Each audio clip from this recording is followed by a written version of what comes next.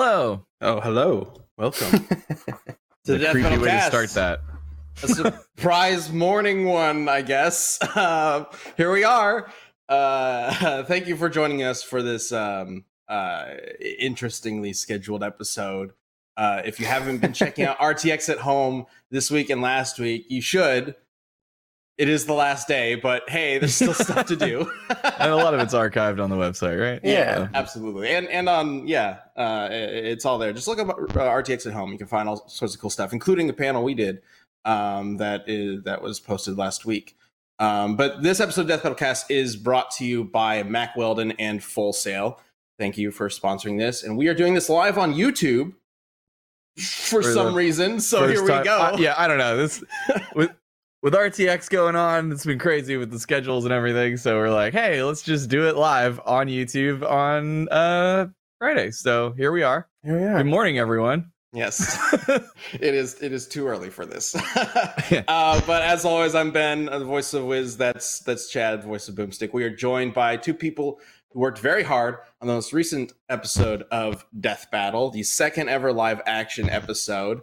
First up, we've got Danny Shepard. Say hi, Danny. Heyo, it's me. The director of the fight, one of the main guys over at Ismahawk. If you have not checked out the Ismahawk channel, you really should. They are a bunch of badass people who make some awesome awesome stuff. And world's best Nightwing cosplayer. Yes. Of course we got Josh as well. Hello. The writer. What's up, Josh? Thank you guys for joining us this early in the morning. It's great. I feel like this is my Troy and Abed in the morning fantasy come true. There we go. What are you talking about, Ben? We're all bursting with energy. Yes. I've had my coffee. I'm good to go. At least it's like soda.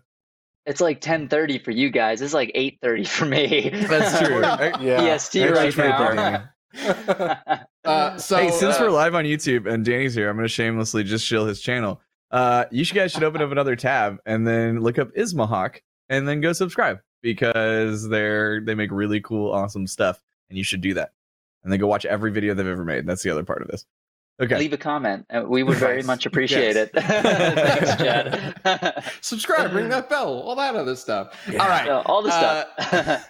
So the main thing we want to talk about with this week's episode is Winter Soldier versus Red Hood.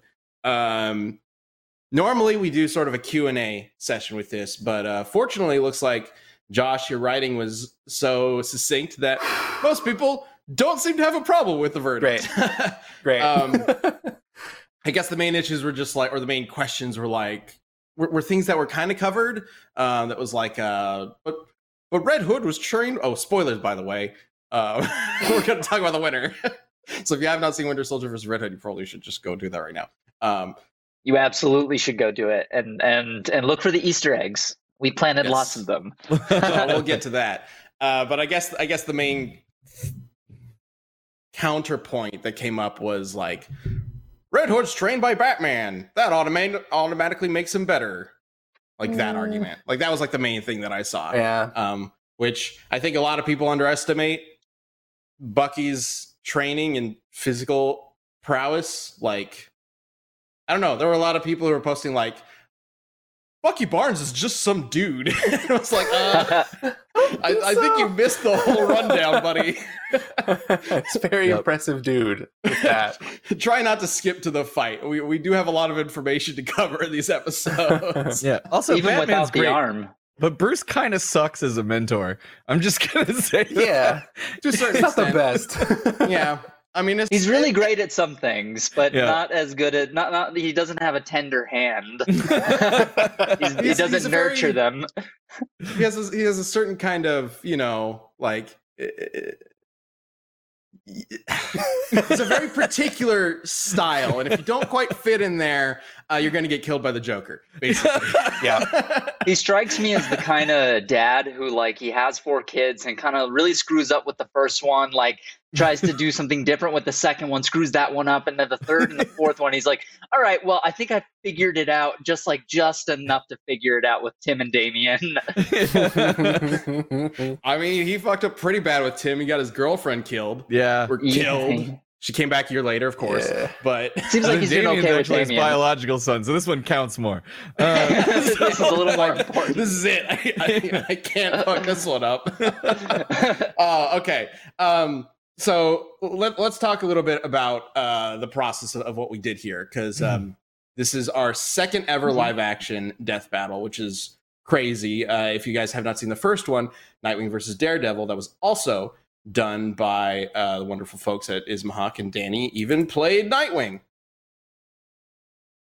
Yep, that's Just like that. Perfect. That's just what I did. Wow. There you go. Everybody gets one. Perfect.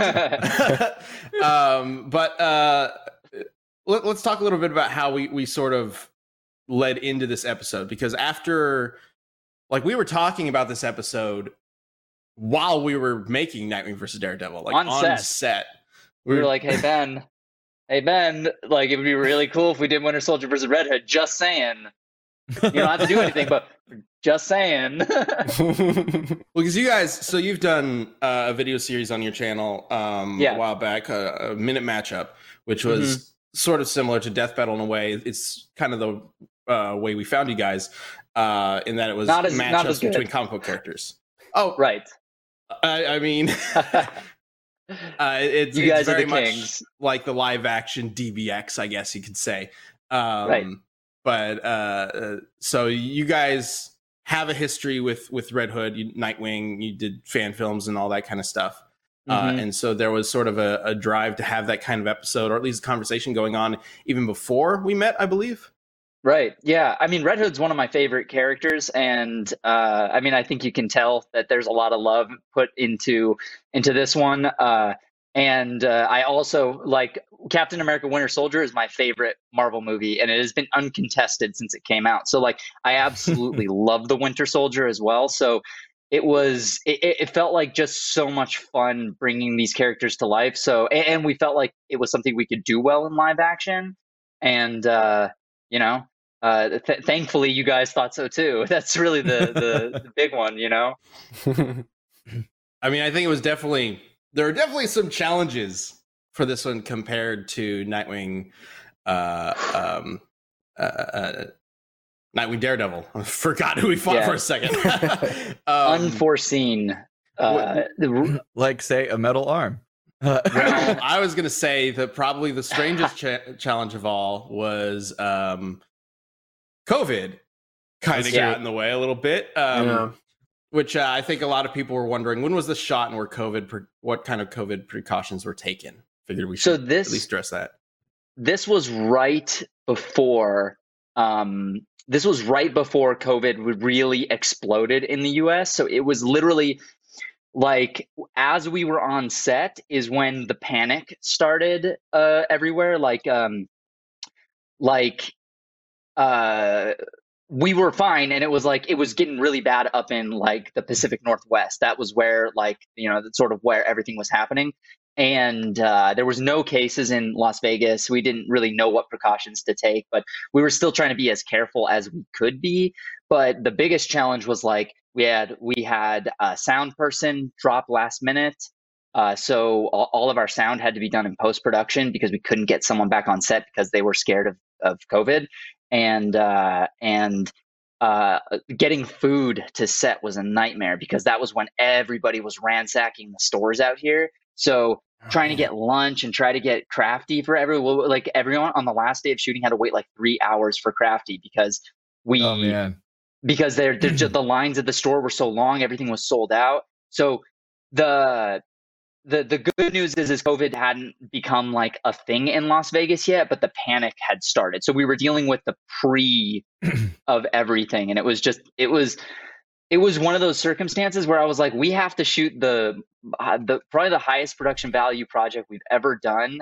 And we have to do it with this kind of like fear over our shoulder. So I want to, specify to everybody that no, COVID was not a problem, wasn't an issue. Like, it was, like, on our set, nobody got sick, nothing happened, because again, Vegas was right at the beginning. But it's right at the time when everyone's like, oh, this could be a thing. Like, right? Yes. This is like it's almost convenient in a way, but not, because if I remember right, this was like very early March, because basically if the shoot had happened the next weekend, it would have been everything would have had to shut down essentially. Like one day later. Weekend.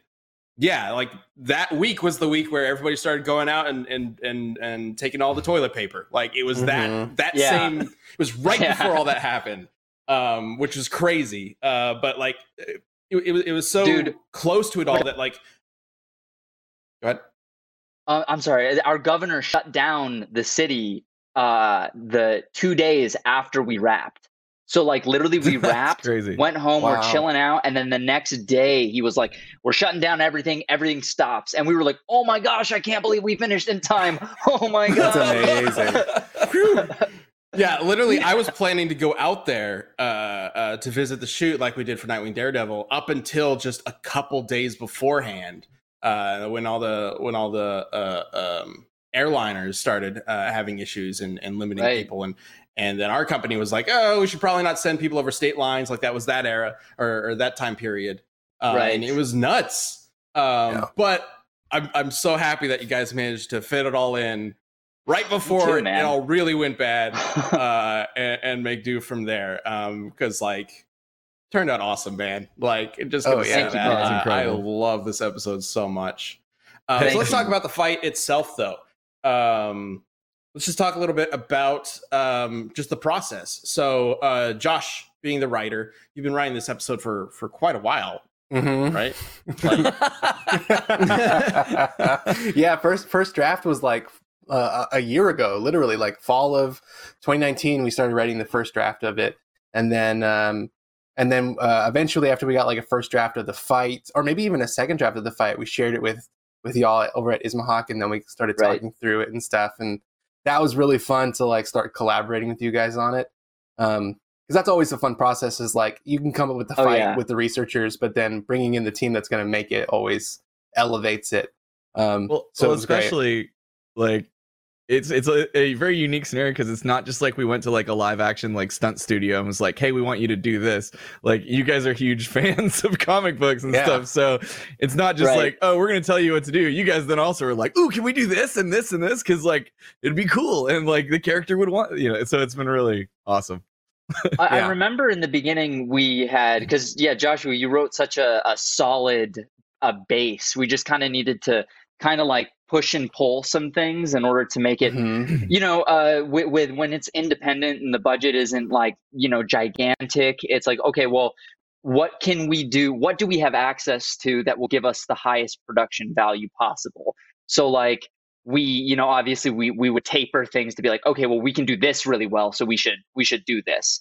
And I remember the one thing that we kind of talked about was like, oh, well, Jason's emotional state is, he's because of the Lazarus Pits and because of his, just all of his experiences. And I know the character intimately because we put him in our Nightwing series. So I've read like a ton of his comics. I mean, I was introduced to him in 2005 when he was first reintroduced in Hush. And I think it was 2005. Don't quote me on that. But I was like, dude, I remember throwing it out there. I'm like, what if we had this like PTSD Joker sequence that really set him over the edge, pissed him off so bad that that's when he wants to charge in and really like kind of start making some brash decisions against Winter Soldier. You guys were like, oh, dude, that sounds awesome. And I was like, really? Yes. Awesome. Great. Because I love that idea so much. Yeah, I think especially since you guys had talked about doing this for years and you already had ideas that I'm sure have been floating in your head and in your team's heads for years at this point. And every so often, maybe like 5 years ago, you'd just be thinking like, oh, this would be really cool to do once we ever do this matchup. So we didn't necessarily want to take that away from you guys because Death Metal is very much like a creative process that I think is different than a lot of others, especially like the narrative shows.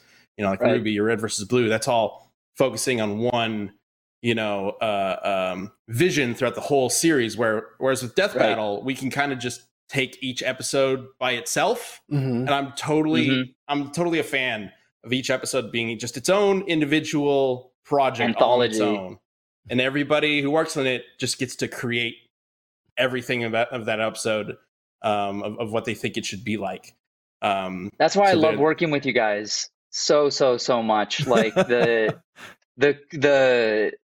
like you guys gave us the sandbox, and then you give like kind of just let us go and play and build whatever we want in that sandbox as long as we hit these things. Like, and it made it so creatively fulfilling. And like I think we were able to really push the limits of what we could do because of that creative flexibility that you gave us. And I believe all the audience enjoyed it as well, because it's because of you guys that it even ended up being anything close to what it is.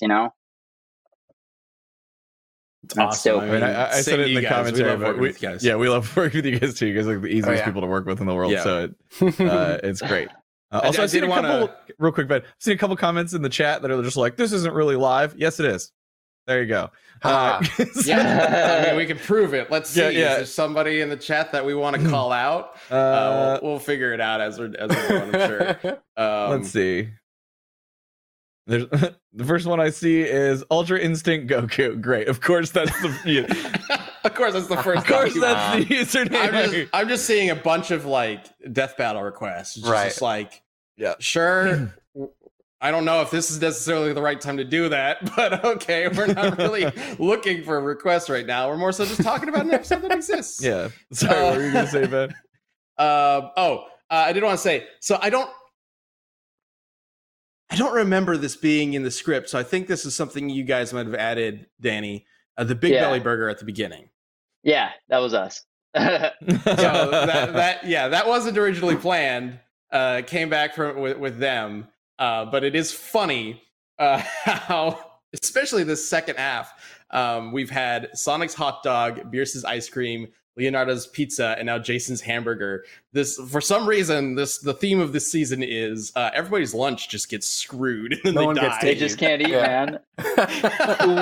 we actually made that Big Belly Burger bag for another project, and we had it on hand. And Melissa's like, "Can we use it?" And I was like, "I feel like why not have him walk in with a Big Belly Burger bag?" He had just maybe been fighting crime, and he went and picked up some dinner, and now he has to fight Winter Soldier. Originally, he was going to actually take a couple bites out of the burger, but after a couple of bites, Tim was like, "I don't know, do I have to keep taking a bite?" And we were like, "No, you don't have to. It's not a big deal." Well, on that note, you've talked about how there are a bunch of Easter eggs in the fight. I mean, that's one of the more obvious ones, but there's apparently a lot. How many do you think there might be? Little references to find? References? So I guess we kind of went in and tried to count them up, and we were like, does this count as an Easter egg? This is more of a reference, or this. So I think there's around 20 or 30 references or Easter eggs. Some of them are deep cuts. One of the ones that I was really, really proud of, and this is a spoiler for the ending, the gun exploding in his hand. I'm really surprised nobody noticed it in the comments. It might have been just too deep of a cut, maybe, I guess. But when the gun explodes in his hand, that's a throwback to Under the Red Hood, because when Bruce throws the Batarang into the gun and it bursts in his hand, he's like, I thought that would really kind of be cool and work for the climactic finale, that you have his. It's kind of like a throwback to that. That's how a lot of people are familiar with Red Hood. Their first interaction with him. So I don't know. I thought that would be cool. It doesn't seem like anybody noticed. I'm like, maybe some of these are too deep. Dude, I know the feeling. We just did Flash versus Sonic, right? Yeah. And, the battle takes place in, or at least the first half takes place in the Cosmic Interstate, which is a set piece from the Archie Sonic comics. It's like a highway through the galaxy. And at one point, Flash or takes Sonic, or I think Sonic takes Flash off the highway into the void and through a portal. And when that happens, it all goes black and white. And I was like, this would be such a cool little reference, because there's one comic where they're on the Cosmic Interstate and they go off of it into what's called the neutral zone. In the neutral zone, everything is black and white, and they let the reader color it in. I'm like, that's going to be an awesome reference, and people are going to get it. Nobody got it. It's like, you're such a big fan of this thing. You're a fan of Sonic, just like I'm a fan of Marvel and DC. So it's like you plant these little Easter eggs, and then nobody notices, and you're like, well, I noticed at least. Yeah, that one's for me. It's funny, and that's such a skill too. Ben just referenced probably the most obscure little Easter egg you could possibly imagine. But I even remember where in Iron Man, when I was watching Iron Man in theaters, and Rhodey looks at the prototype suit and like nods and then goes like next time, and like I lost my shit in the theater. Me too. No one else. Oh yeah. Not a single other soul was like hyped about it, and like I just had to like, even my wife was like looking at me, and I'm like, no, because like, he's War Machine, so like that's. I'll tell you later. Like, he's like Iron Man's Robin. Yeah. Like that's how a it much was when more Sam obvious Jackson. one. But yeah, I was disappointed in that theater. That's all I'm So saying. I highly recommend, even if you've already watched Winter Soldier vs. Red Hood, go back, check out the fight. Keep an eye on the background. There's some really cool stuff that these guys put in the background. You kind of highlighted some of the like photos and stuff on the wall in your behind the scenes video that's on the Ismahawk channel. Like, dude, I remember us talking about doing stuff like that for Nightwing Daredevil. Right. And it just didn't end up kind of working out. But you guys went so all out with this episode with all the stuff in the background and not just like the awesome action, because like Tyler and Tim were such good casting choices. Yeah. Not just because they look like the characters and they can pull them off, but because they are incredible stuntmen and incredible choreographers. What's it like? Talk about them a little bit. What's it like working Tim with them? and I mean, I freaking love those guys. Tyler, this is probably, I think, the third or fourth time I've worked with Tyler. This is the first time working with Tim. He was good friends with Tyler, and I could not have been happier for bringing Tim on board. He is, honestly, he's a beast, dude. He is he's tough as nails, but the nicest guy you'll ever meet. Both of them are, I mean, if you watch our behind the scenes, you kind of get a taste of their personalities. They are, it's funny, we always have Tyler playing these like silent brooding heroes because he's like the goofiest, funniest, like most fun and charismatic guy to be around. He's such a good energy. Tim as well. And they're troopers, man. They like, as soon as we call action, they're going at it 100%. And they're so passionate about their craft that it makes it so easy for Jeremy and I to do our jobs and for everyone on the team to do their jobs because they're so in tune. And, you know, like, Tim has worked on big Hollywood productions. I mean, they get like Scorsese handpicked him and gave him a line of dialogue for the Irishman. Like, he's had a ton of experiences working on shows and movies and stuff like that. And he's saying this is one of his favorite projects that he's ever had the opportunity to work on. That's awesome.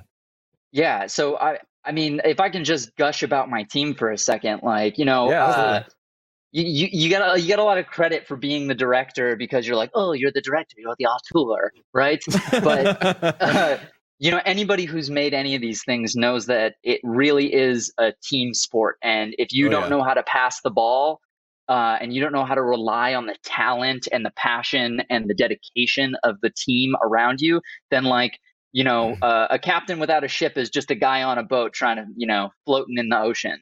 And having Jeremy, having Jeremy as our cinematographer, and Jeremy's not just a cinematographer. He did the 3D arm. The arm that we see was him. He literally did the rigging, the animation, and the lighting on it. And then Preston, Jimmy, and I, who are, you know, two basically jack of all trades, but also work in VFX. The three of us went and kind of removed left arm, removed Tyler's real arm, the sleeve that we had as temp, and kind of filled in the background. And I saw some comments where people are like, "Oh, he looks skinny. He looks skinny." I was like, try to say that to Tyler's face because he is ripped. He is absolutely like Ben. You've met him in person. You know how ripped he is. It's like.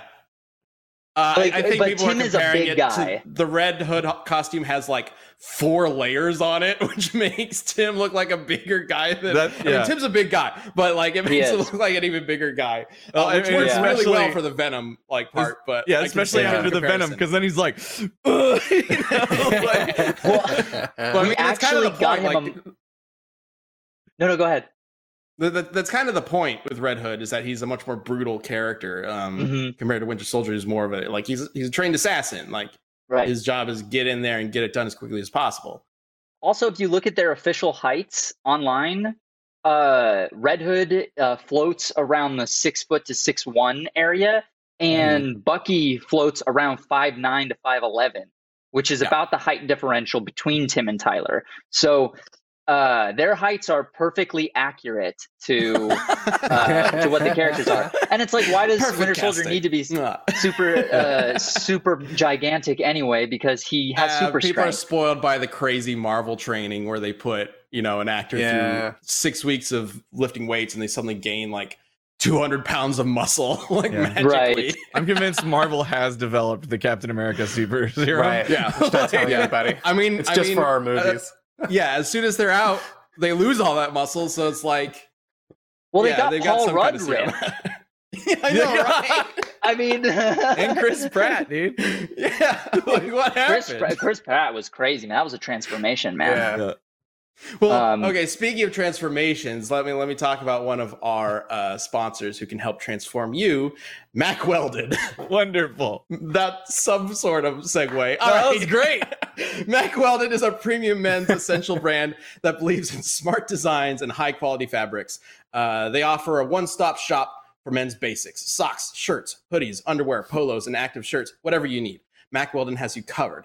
Unlike the assortment of department store brands that make up your top drawer, all of Mack Weldon's basics have a consistent fit that you can count on.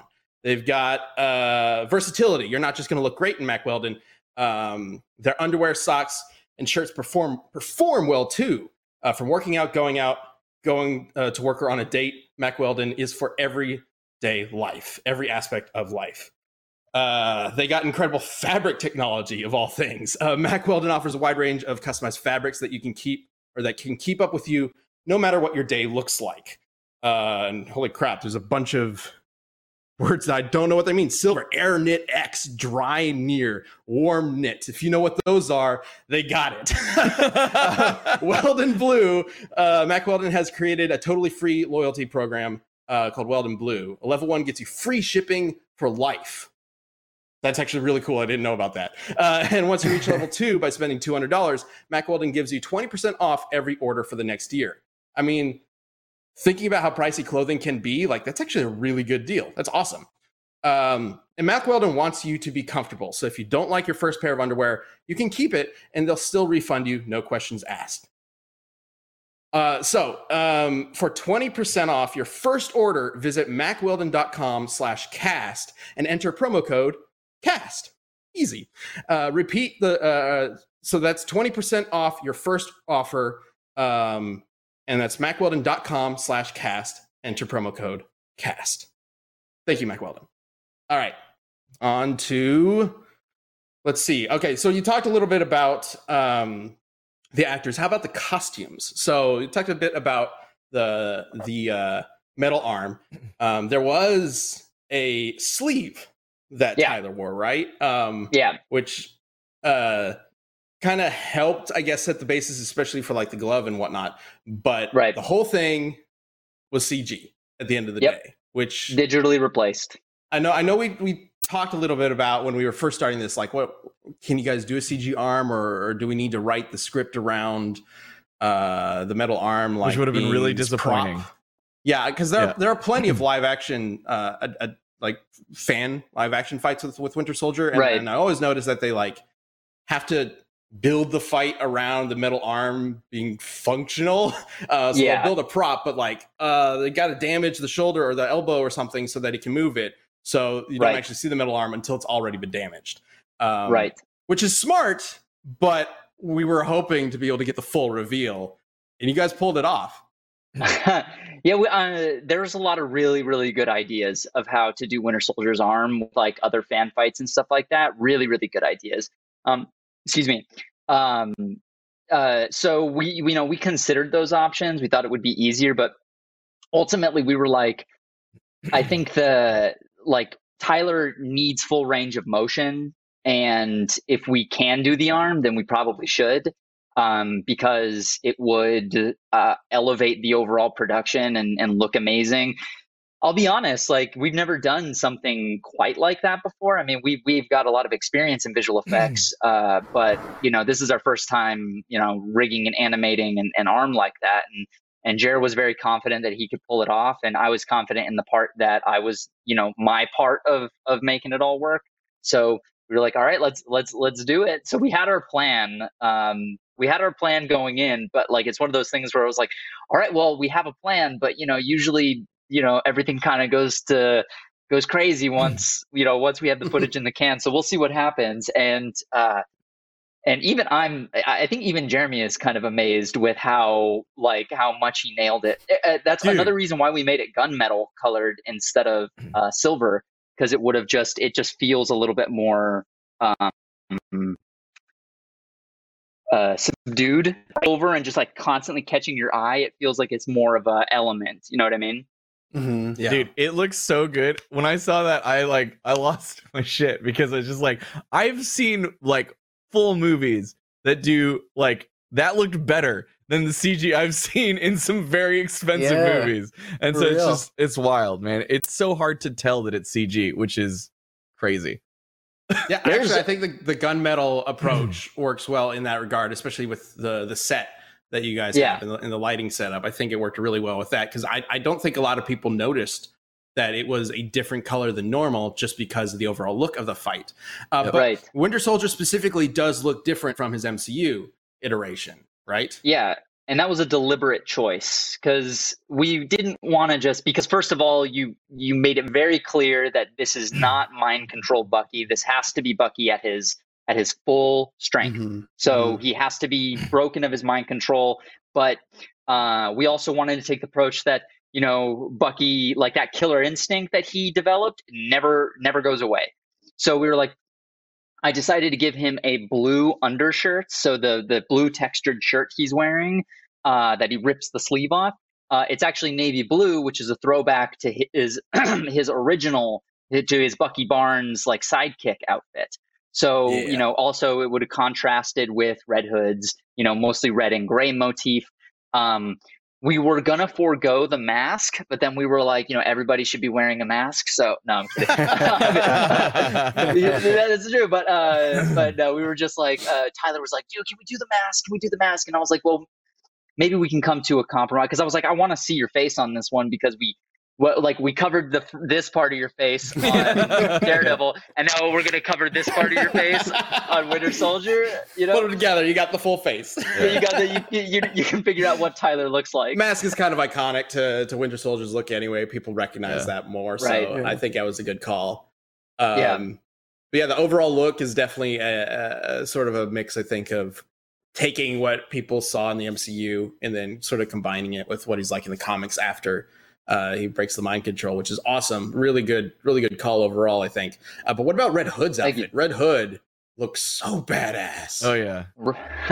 So the helmet I found like months ago, because obviously we've been talking about it and we've kind of been sitting on it. So I was like, okay, I'm gonna go look, see if I can find any helmets, because we don't want to make it. So we found this Etsy store called Cos Plus 3D, and the helmet they make is unbelievable. It's 3D printed. The guy's craftsmanship is amazing. Like, we had 3 of them because we thought, it's 3D printed, it might break, but it didn't break. It withstood the stunts. So, and that's like Tim flipping and hitting the ground and stuff like that. It's like, it was pretty solid.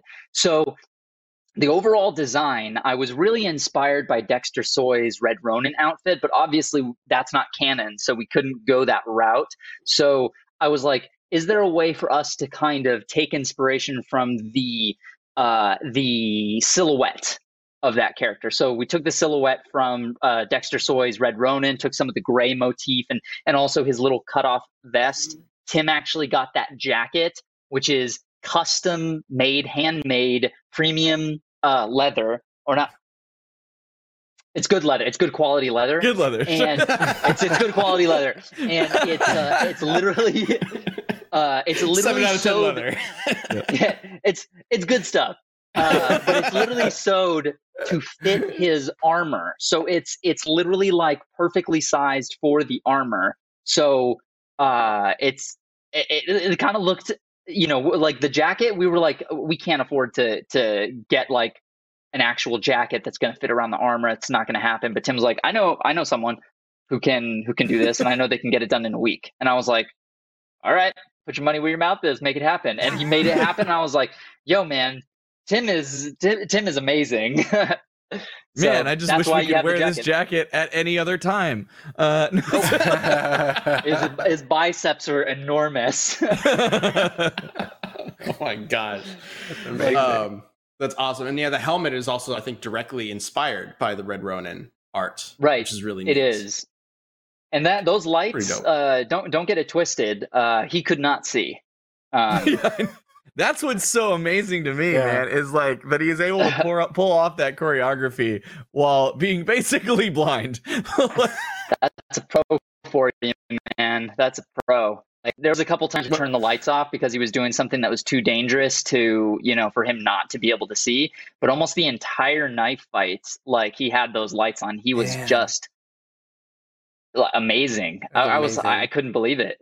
I didn't realize he couldn't see until that part of the behind the scenes video where he has to specifically kick the gun out of Winter Soldier's hand.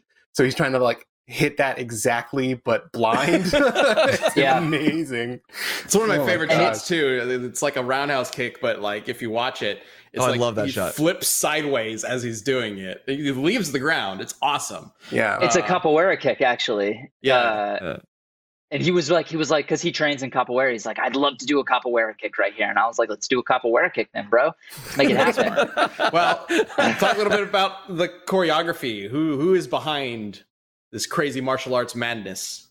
So Tim actually choreographed and coordinated the stunts for this one. I believe him and Tyler worked pretty closely, and obviously they worked within the parameters that you guys set for us. It was like a pyramid of like structure that he needed to work within, because then there's the stuff that you guys absolutely needed, like the stuff that the fight required in order to be a death battle. And then there was like, okay, here's the stuff that I see in my head and I want to see from that choreography within these parameters. And then here's your ability to kind of go free and fill in the blanks. And he did it, and it's insane. I mean, honestly, I was floored by the choreography. But a lot of people don't realize this, but when you're shooting a fight scene, there's not just and it's between two people. There aren't just two people in that fight scene. There's a third person that you don't think about, and that's the cameraman. Jeremy was the one capturing this imagery, and our first AC Rob is literally like trying to pull focus. Not trying, he's amazing at pulling. He's just amazing technical filmmaker. But so he's pulling focus on the action, trying to keep everything in focus, which if you notice, I don't even want to say almost, I think everything is properly in focus because he's incredible. But Jeremy's over here like literally, and you can see it in our behind the scenes, so I really recommend going and checking it out. Because you could see Jeremy like contorting his body like Gumby, trying to get these shots and not get him or the camera hit. Exactly. And the three of them just do this perfect dance of just getting the action right. And the thing about live action is that there are real dangers and risks to shooting a real fight scene. People can get hurt, so you have to know what you're doing. You have to be like there has to be a lot of calculation in how we're doing things to make sure that everyone's safe and doing everything the right way, and Tim coordinated and made sure everything was good on his end. And yeah, I mean, enough praise can't be said to our entire team, man. It was like everybody really brought their A game on this one. It's kind of nuts even for us to see. Oh, that's fantastic. I said it before. It's like this is one of the coolest things we've ever been a part of. So like, it's really cool. Everyone I've showed it to is just like, wait, you guys made that? I'm like, well, Ismahawk made the fight. I was like, but yeah, we worked with them. Yeah, but like we made it. I mean, it was made by all of us. Teamwork. Yeah, I suppose. Crazy. Hey, Joshua and you guys wrote all the beats that needed to get hit, and we just painted the picture. You know what I mean? we animated the fights. This is definitely a complicated episode as well, just in terms of the research and how much material there is for the characters. Not just because they've been around for a very long time, but because both characters existed back in like Gold and Silver Age, like an older age of comic books, disappeared and then came back, and kind of matching all of that together, because those are two very different eras, is such a complicated thing for a research team to do. Making sure everything seems consistent with the characters and making it all make sense, and then coming to that final conclusion. But I really like how the episode turned out. I'm so proud of everybody who worked on it. It's such an, I don't know, it's such a neat episode for me. Like, and we've just been talking about doing this for so long, for over a year with you guys, and I think we might have mentioned this in an earlier cast or something, but we did originally plan on doing this earlier, but then live action fights can be difficult to make. So in order to make it, we wanted to do it right. We wanted to do this right. We didn't want to just rush in and be like, we can only get you half the budget that we had for Nightwing, Daredevil, blah blah blah. So that's all we got. We didn't want to do that. We wanted to make sure you had everything you needed, which I think the one issue that might come from this fight is people might look at it and think like, oh, these guys have such a huge budget. It looks so good. No, we man. don't. One of the best things about you and your team is being able to take the honestly crappy budget that we have available for every episode and make it look like it's 10 times more than what it actually is. That's incredible to me. I think some people do think that the budget was kind of massive, which is a very huge compliment, I think, to us. I think a lot of people, I mean, we made sure that we built it around things that we knew we could do. We recycled costume elements from Nightwing and Daredevil. We made sure, like, Lance from our stunt team, our at Orphan Brotherhood, was able to get us a connection at Chinatown to shoot at that location for a really great price, and they were really flexible with us. So there was you don't see all the things that we had to do and all the compromises that had to be made. You only see the end result, because that Red Hood costume was held together by gaff tape and enthusiasm. Because, you know what I mean? Like, everyone's like, oh, that costume is great. But like, literally the night before, like after the first day of shooting, like, Tim's like, yo, these gun holsters are falling apart, man. I got to stitch them up. So he literally he's crashing at our house because we don't have enough for a hotel room or whatever. So he's just crashing our downstairs, and he's literally sitting there after a whole day of fight choreography, stitching the gun holsters to reinforce them. Like, everyone put in the extra effort. Everybody went the extra mile, and that's what you see on screen. It's not like this team of this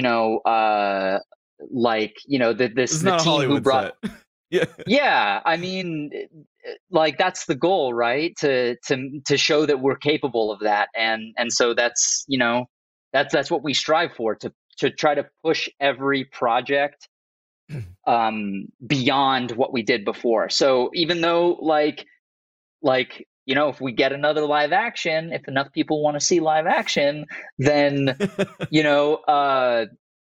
then it's one of those things where we're going to try to push the limits in some other way on that one. It may not be in the same way, but we're going to do something else to do something we've never done before, to push the limits of what we can do to create the best result possible. Oh, that's great. And, absolutely. The story I like to tell too is just when we're working on Nightwing versus Daredevil, and it's just like we're talking location. It was originally supposed to be on rooftops, and then you're like, well, that's gonna be hard.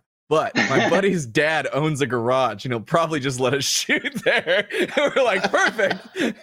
Now we can get a new Nightwing suit. Yes. Yeah. I mean, working with limitations is something Death Battle, has always done. Like, we're Death Battle. We're not a goddamn Hollywood movie. So we got to deal with that all the time. And figuring out ways around those sorts of things is something that I think all of us here can kind of say that we're at least, for sure, somewhat proficient in at this point. Oh yeah. You have to be on YouTube. You have to be when you're like, because everything is it's a completely different animal, right? trying to get stuff out. Especially you guys are putting out death battles every 2 weeks now. I was like, you guys must be nuts putting out that we're many. crazy. We're crazy. By the way, suggestion in the chat from Flaming Kitty for your next episode with us, Danny. Live action Galactus versus Unicron. We can totally do that. Perfect. What a great suggestion. Well, we are trying to push the limits of what we can do. Flying through space eating planets. We can do that. I did see a couple people mention Batgirl, which would be cool. Batgirl. Yeah. Batgirl. I'd love to do Batgirl. I'd love to do Batman. I've never done Batman in live action because I've always felt like I wasn't ready to do him right. But I feel like now I feel like we're ready for some Batman action.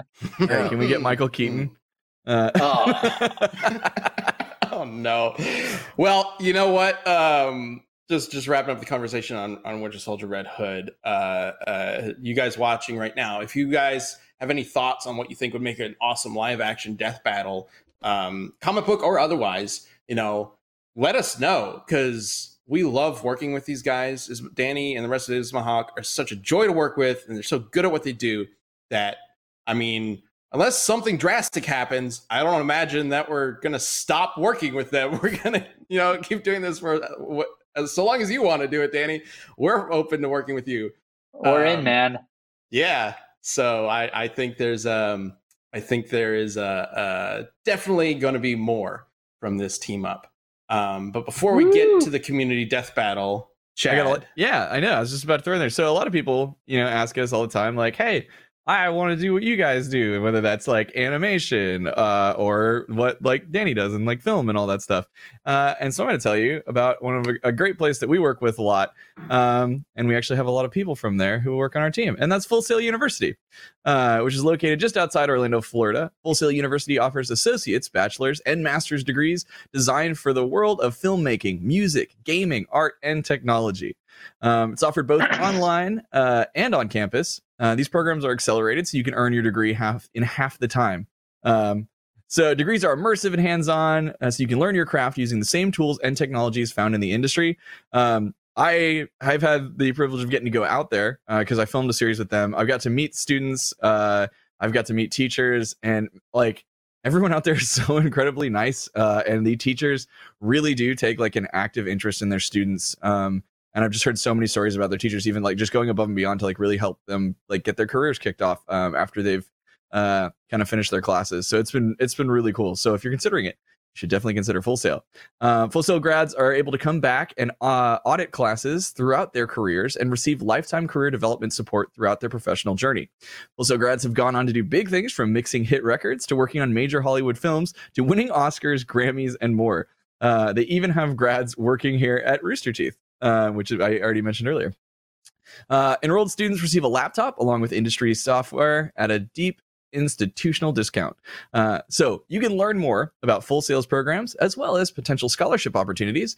Visit fullsail.edu/deathbattlecast. That's fullsail.edu/deathbattlecast. Go check them out. They're really, really awesome. What we do is not, it's so weird to say, I don't want to say standard because it's becoming more, but like, it's not, they're not traditional. I don't know how to describe it, but what we do is weird. And it's at least when I was going through school, if I knew of a college that I could go to be like, oh wait, I can learn how to make video games or like film stuff or like, like it's so specialized for what we do now, it would have been really cool. So go check them out. The opportunities now are kind of unbelievable for how easy it is and how approachable it is to learn filmmaking and how to do all this stuff. So yeah, I was like, I guess I'll go for a degree in computer science because like, yeah, that's approachable is definitely a key word. This sort of stuff that we do is getting more and more approachable each day. So if you think you want to do it, if it sounds like something you want to at least look into, you can. You absolutely can. Yeah. All right. Right now, it's time to talk about the community death battle.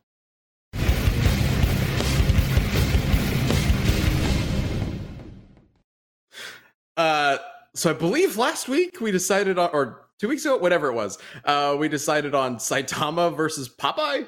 Yeah, I don't naturally. remember how that came about. It's a good one.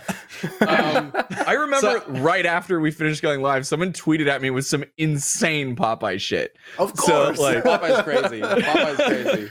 All right. Popeye's broken. So, as always with the community death battle, we leave it up to you guys to tell us who you think should win and why on Twitter. So we should have some answers for that. We can go ahead and bring up the first one. And the first one is from Combo Breaker. All right. Oh boy. Yeah, Popeye one-shots Saitama. Popeye once punched Bluto so hard he turned into a constellation, and Popeye gave the sun a black eye. Saitama may have punched away Boros' planet-busting laser, but that's child's play compared to Popeye. That's amazing. I love it. Gave the sun a black eye. How do you calculate punched a person into like so hard they became a constellation?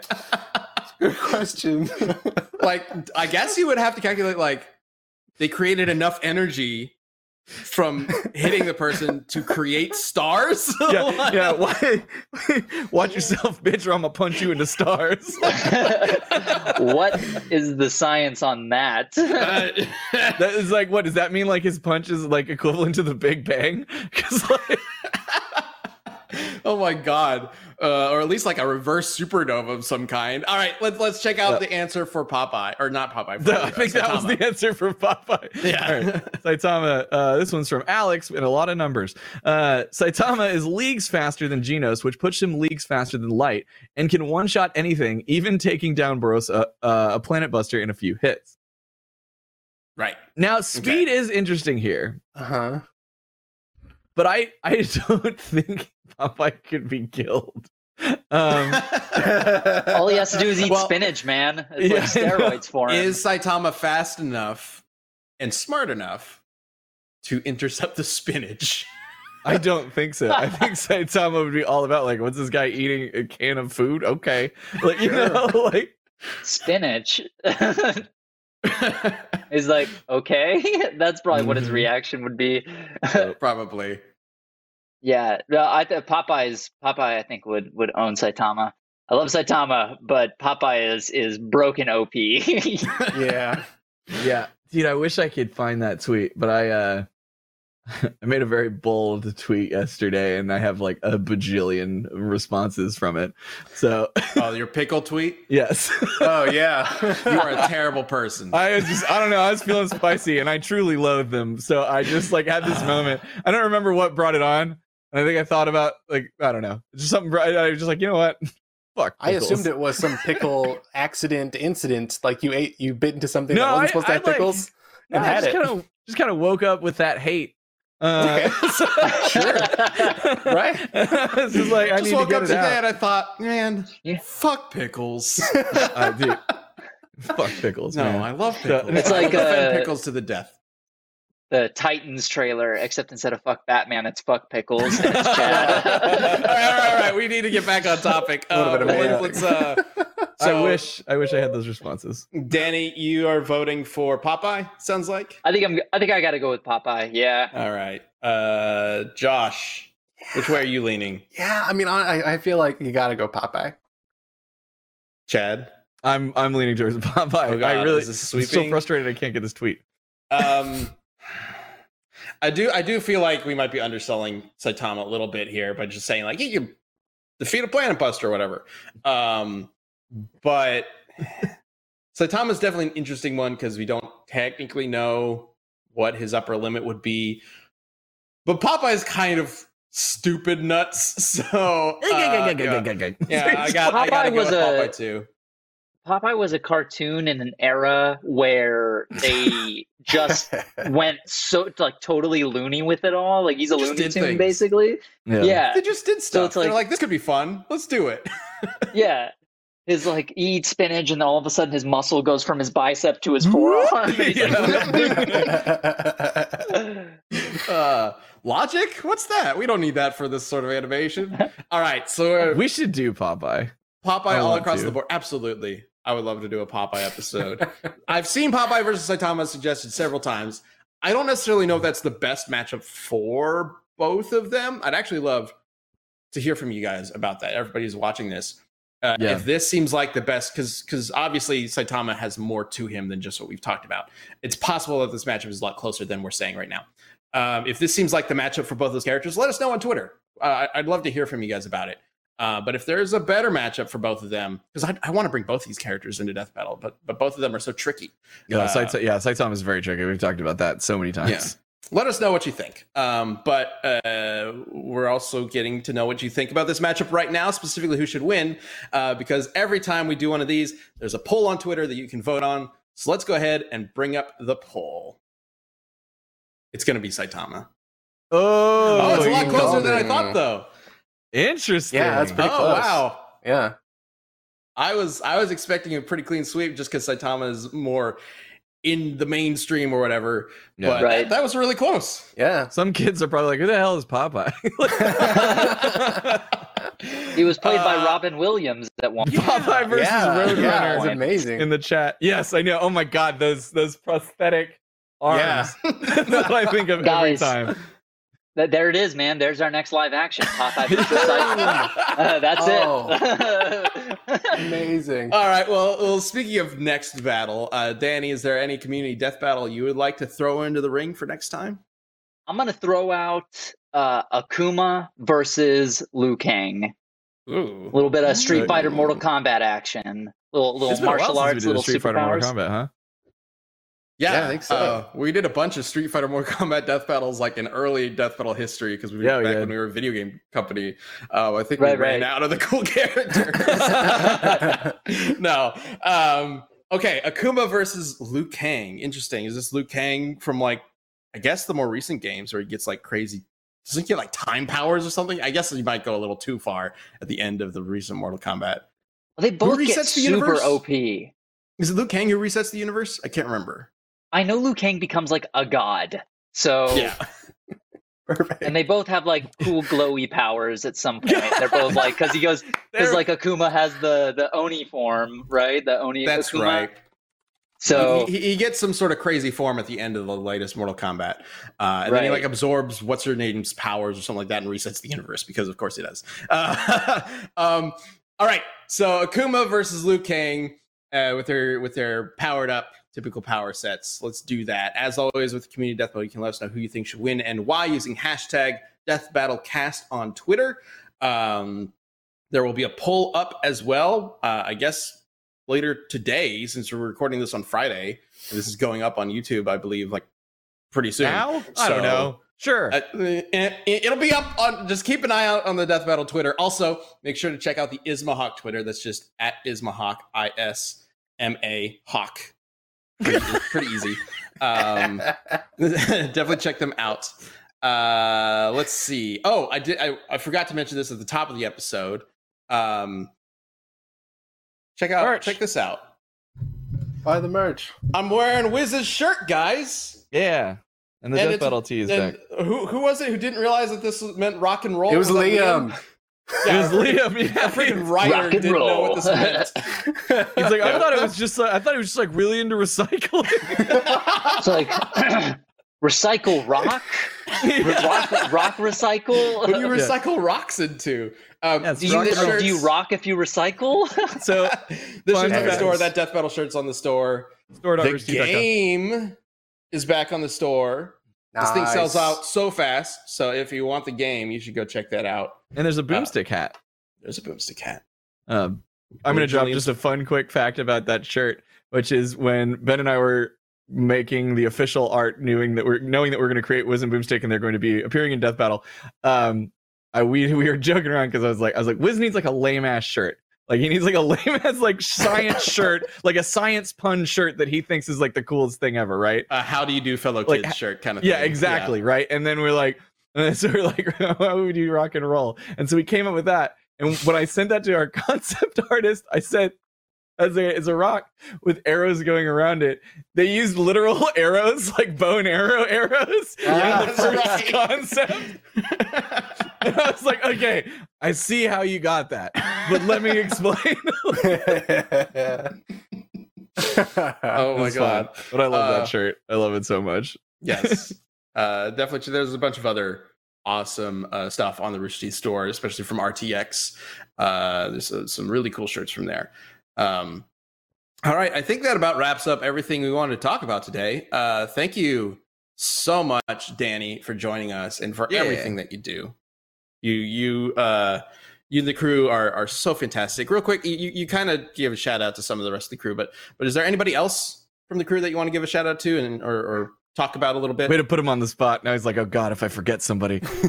Yeah, I mean, anybody who's watching, I'm sorry if I forget anybody. Every single person was so important and integral. You know, we have Jeremy, the cinematographer, Melissa, who did production design and produce, Trevor, who was our AD, keeping me in line on set.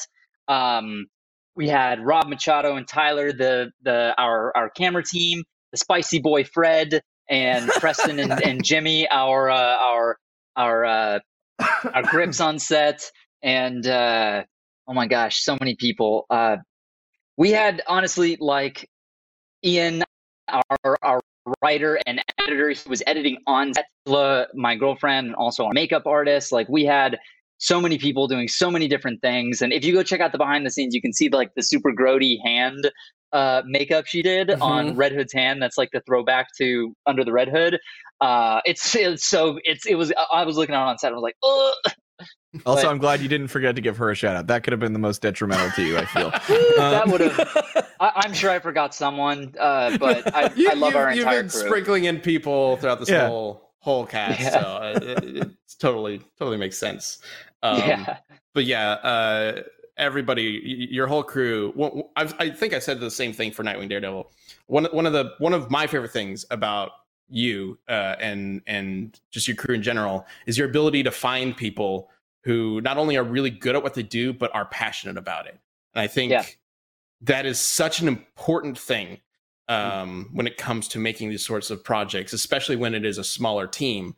And you got it, man. You could just apparently just look at somebody and be like, yeah, they'd be totally into this. Let's do it. Which is awesome. That's a talent that I don't think a lot of people have. I can smell passion and I can smell drive, and I'm like, are you trying to do something? Are you trying to make some cool stuff? Because let's talk. And yeah, I also feel very, very lucky. You know, it's definitely not a superpower. I've always felt growing up my whole life, I don't have any real any real talents. I just work really stupid hard and am able to help bring the best out of the people around me, and they in turn bring out the best in me. And you know, it really is a team effort. And you know, I've done this alone. You know, I've been there. You know, you guys went to film school. I know you did, Ben. You know, when you're starting out, it's hard to figure this out. I remember someone, our sound team, Dog and Pony Sound. I got to throw them a major shout out, because he did almost all the sound work in post production. It's because we didn't have a sound person on set, so a lot of people don't know this, but you can watch a movie with bad audio visuals, but you can't watch a movie with bad audio. So he had to go in and really do so much, him and his team. And our composer, John Sikolinski, who did Red Winter, got to give them a shout out too. Sorry, I couldn't forget them. They were very important. Yeah, I love it earlier because Brandon Yates was in the chat. He says, don't forget to thank your composer. Yes. I got you, John. I got you, John. All right. Well, next episode that we got coming up, speaking of Brandon Yates, he did the music for Venom versus Krona, which is the first time we're bringing a Soul Eater character into Death Battle. And man, I wasn't very familiar with Soul Eater going into this. Oh boy, Soul Eater's crazy. Yeah. It's going to be a fun episode and a weird, creepy one just in time for October. All right. Thank you all so much for watching this surprise morning episode of Death Battle Cast. Yep. This isn't a regular thing. We usually do this Wednesday at noon Central Time. Yep. And if you are watching live and you're looking for more stuff that you can watch right now, this is the final day of RTX at home. Head over to roosterteeth.com/live and check out the very last day of RTX. Go do it. Say hi to people in the chat. Tell them we sent you, so then they're like, great. Good job, Death Battle Cast. You did it. Okay, that's a good way to end. That's right. Bye. Bye, everybody. Thanks again for having me, guys. Yep. Bye.